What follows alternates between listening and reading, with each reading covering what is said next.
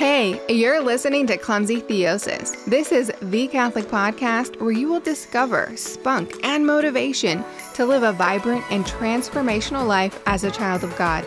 I'm Rochelle Lucero, and I invite you to walk with me as we dive into all the things that Jesus gave us to do just that. I'm talking about the Bible, Catholic tradition, church documents, the catechism, the saints, the fathers, the doctors of the church, you name it, and I'll draw from it. You and I together, we are going to transform the world by letting Christ transform us. Hey, what's up? Welcome to the Clumsy Theosis podcast. My name is Rochelle Lucero, and I'm really excited you're here, sitting with me today, or walking with me today, or cleaning with me today. Whatever it is that you are doing, thanks for listening to the show. Now, if you noticed the title of this episode before you hit play, you now know the phrase that has been whispering through my thoughts and pulling at my heart for most of the Lenten season. Now, I know that was a little while ago, but it's still relevant and it's still important today. The phrase, "It is Jesus that you seek," that phrase is actually part of a line that comes from a much larger quote by St. John Paul II. But I love JP too, but I had no idea that this phrase was at all related to him. And I'll tell you about that story before we end today. I think it's really cool. It just shows how God is always working and moving and everything. But first, why am I even telling you that I was being followed around by a phrase for weeks on end? You know, it just kept coming up in my head. It is Jesus that you seek. What does that matter to you other than the fact that it's alerting you to let you know that you're listening to someone who sounds suspiciously like a crazy person? Kidding. Well, every Lent, I try to do like a post-Lent wrap-up so I can, reflect on the past 40-ish days and recount all of the times that I failed and feel sufficiently horrible about myself. I'm kidding. Again, I'm kidding. No, what I look for is the big picture. What was happening in my heart and in my spiritual life during that time? I try to identify themes in my prayer life, reoccurring messages, messages from God that came through the scriptures, from quotes from the saints, through, even spirit-filled discussions with friends.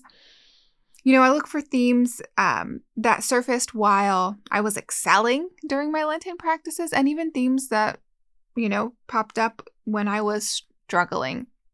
I'm looking for common threads, what was happening in my spiritual life, because I find that Lent provides a great sample of the current condition of my spiritual life. Because think about it, it's a highly concentrated period. I also think that just as Christ died on Good Friday, so too do our sins and our struggles. But remember, what Christ began on Good Friday isn't complete until Resurrection Sunday. And because of that, the themes and the messages of your Lenten journey, they shouldn't be forgotten and left behind just because Lent is now over. They should be looked at in the light of the resurrection, either as things within you that have been given a new life by Christ, right? In which case you should be praising God and giving him glory and telling other people about what God has done in you, right? So if that happened to you, like if he's resurrected something in you, are you telling people about it? Or the things that happen during Lent should be seen as invitations from God to work with him, right? As a co-worker, right? God loves that. He loves being co-workers with us. And he's inviting us, he's inviting you specifically, and whatever that entails, to bring you new life and growth in this coming season. So I like to think of it like this. A soldier, before they become a soldier, they go to boot camp to learn, to grow, to be strengthened, and they leave with a self-knowledge of what things they thrive at and which they could use more formation and more practice in. And that's how I like to see Lent.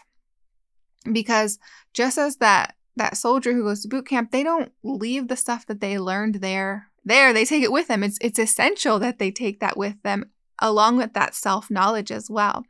So today's show is for you if you feel like during your Lenten journey, you fell to temptation frequently, or if you feel like you beat temptation really well this last Lenten season and you really grew during that time. Or this show is for you if you feel like you were just completely distracted by everyday life for whatever reason this season and you just really couldn't get into Lent for whatever reason. Because God spoke to you. He spoke to your heart no matter how your Lent went. He spoke to your heart and has something for you to take away with you in order to help you to continue to grow in holiness, to grow in freedom, and to grow in friendship and love and relationship with Him. And after this episode, I fully recommend that you take some time and do like a post-Lent in review. It's been couple weeks now. I think you're sufficiently removed enough to look at it with fresh eyes, right? And look for that one thing that was either a repeated theme in your prayer life or that thing that penetrated your heart the most deeply, and really stuck with you. And ask the Lord what that's about and how you can take that with you and continue to grow through it. For me, like I said, it was that phrase, "It is Jesus that you seek." And that phrase usually came to me in relation to this one particular commitment that I made for Lent. Among the other things, this was the one thing that it always stuck out to me. So I decided one of the things I was going to do was to limit my streaming time every day to like 3 hours. And I don't know if that seems like a lot or a little to you, but to me, let me tell you, it was hard. Because between the apps that we have, on the TV, YouTube, podcasts, I stream a lot.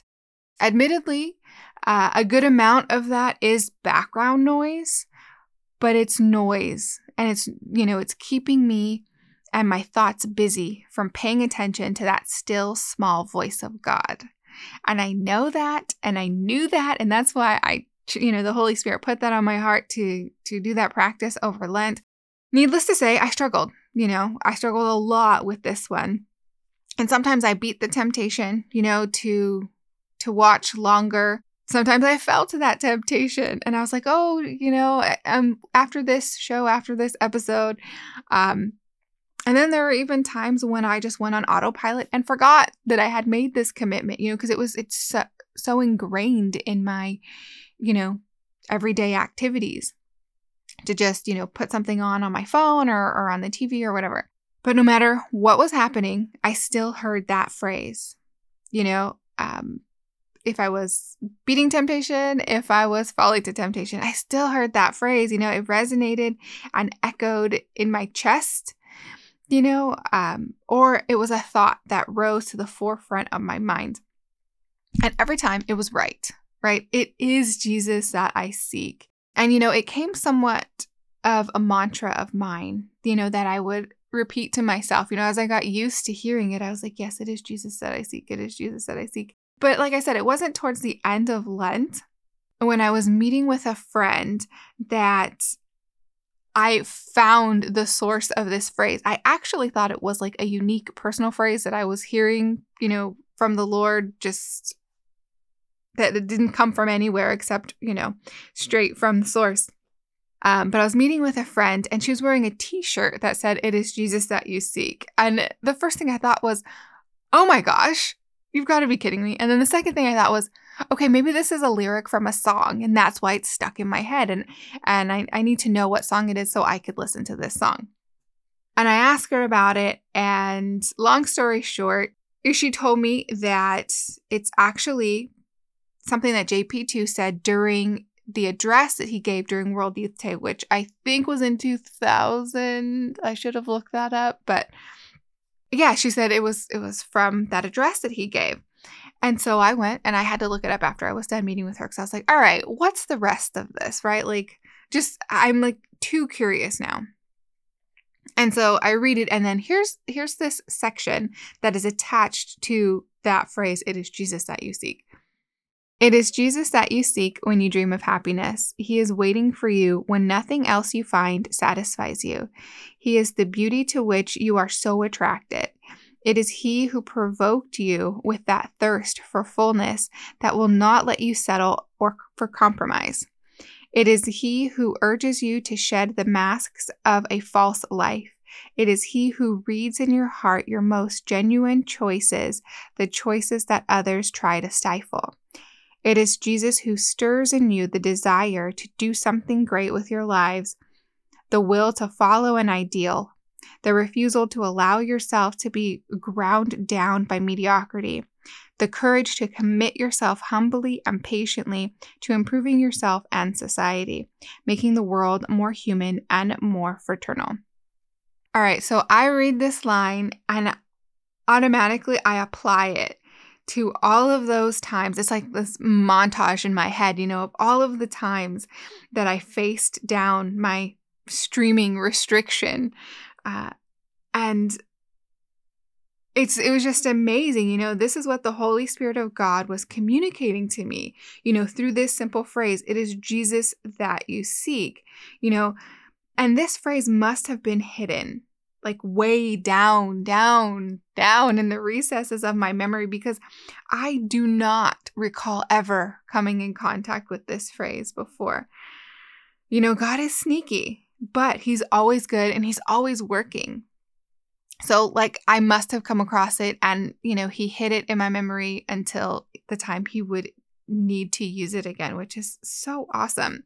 Now you try that. Think about, this quote and apply it to all of those times that you had to face down something or you had to work at a discipline that you tried to grow and cultivate.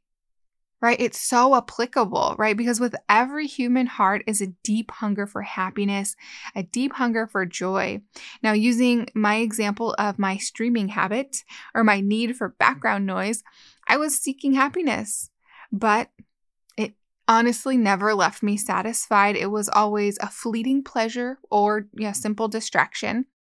And that's because the desire for happiness within my heart, within every human heart, including yours, it's too big to be filled by anything that we can come in contact with on this side of heaven. Because that desire is an endless desire. And that can sound a little scary, because it's like, well, what can fill it? Why do I have this desire if there's nothing on this earth that can fill it? Will I ever be satisfied? Will I ever have lasting happiness?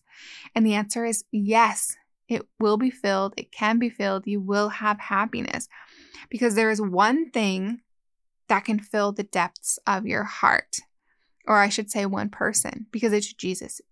Because He is infinite and He alone can satisfy the longings of your heart. St. Augustine said, "You have made us for yourself, O Lord, and our hearts are restless until they rest in you." Now, I spent a lot of time getting to know St. Augustine while I was away at Franciscan. So much so that he is affectionately known in my thoughts and in my heart as Augie. That's how I communicate with him. Because going from San Diego to Ohio was a big shock in a lot of ways, but the biggest thing for me was how much slower life was and how much quieter it was. All the hustle and the noise and the distractions that I was used to at home were gone, just in my city and my surroundings.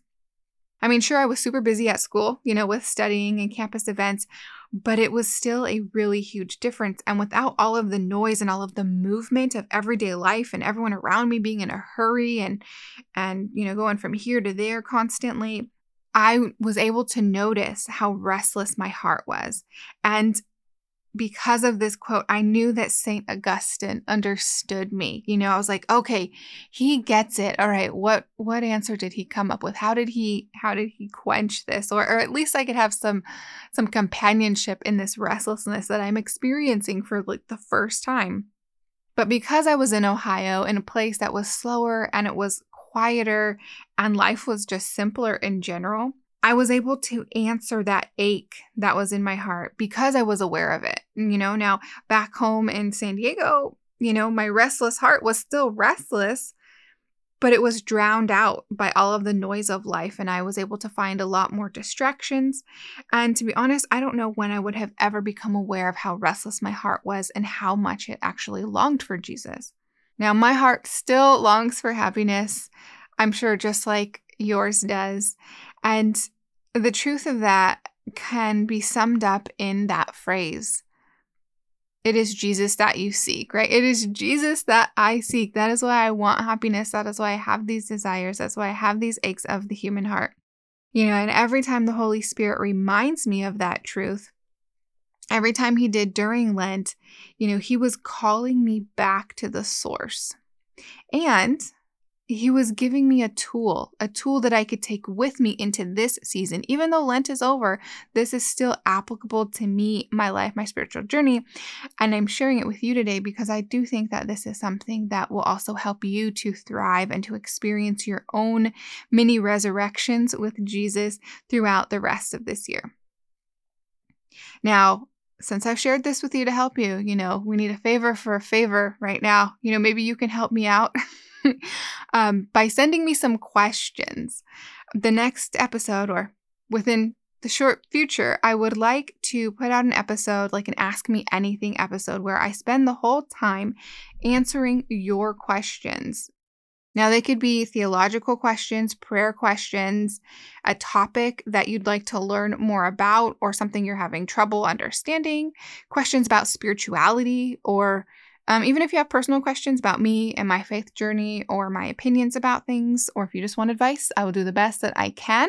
I have, I think, maybe 3 questions so far, but I need far more than that. So please send me your questions. You can email them, clumsytheosis@gmail.com. Or if you go to any of my social media, Facebook, Instagram, Twitter, YouTube, just send me a message there with your question. And that's all that I need, right? I just need your question and I will put it together for my Ask Me Anything show. And I'm realizing now that I forgot to grab a comment for today's comment of the week. So we will just save that for next week. All right. Until our next episode, peace out. Welcome to the end of the podcast. Since you made it this far, you know what that means, right? We're like totally best friends now. But for real though, thanks so much for spending time with me and growing in your faith knowledge and letting Christ transform you. Since you stayed this long, I'm thinking that you liked the episode. So will you do me a favor and share it with a friend or all of your friends on social media? While you're online, I invite you to check out my website, clumsytheosis.net. There you're going to find all of the things that you need, such as how to get in touch with me, how to book me as a speaker, how to find my social channels, how to sign up for our weekly email, and very importantly, this is very important, how to donate if you'd like to support the show. This show is listened to in approximately 90 countries across the globe. So if you find value in this show, please consider donating at clumsytheosis.net. Anything that you give is very much appreciated and it is super helpful. All right, thanks again for walking with me today. Remember that we can transform the world by letting Christ transform us.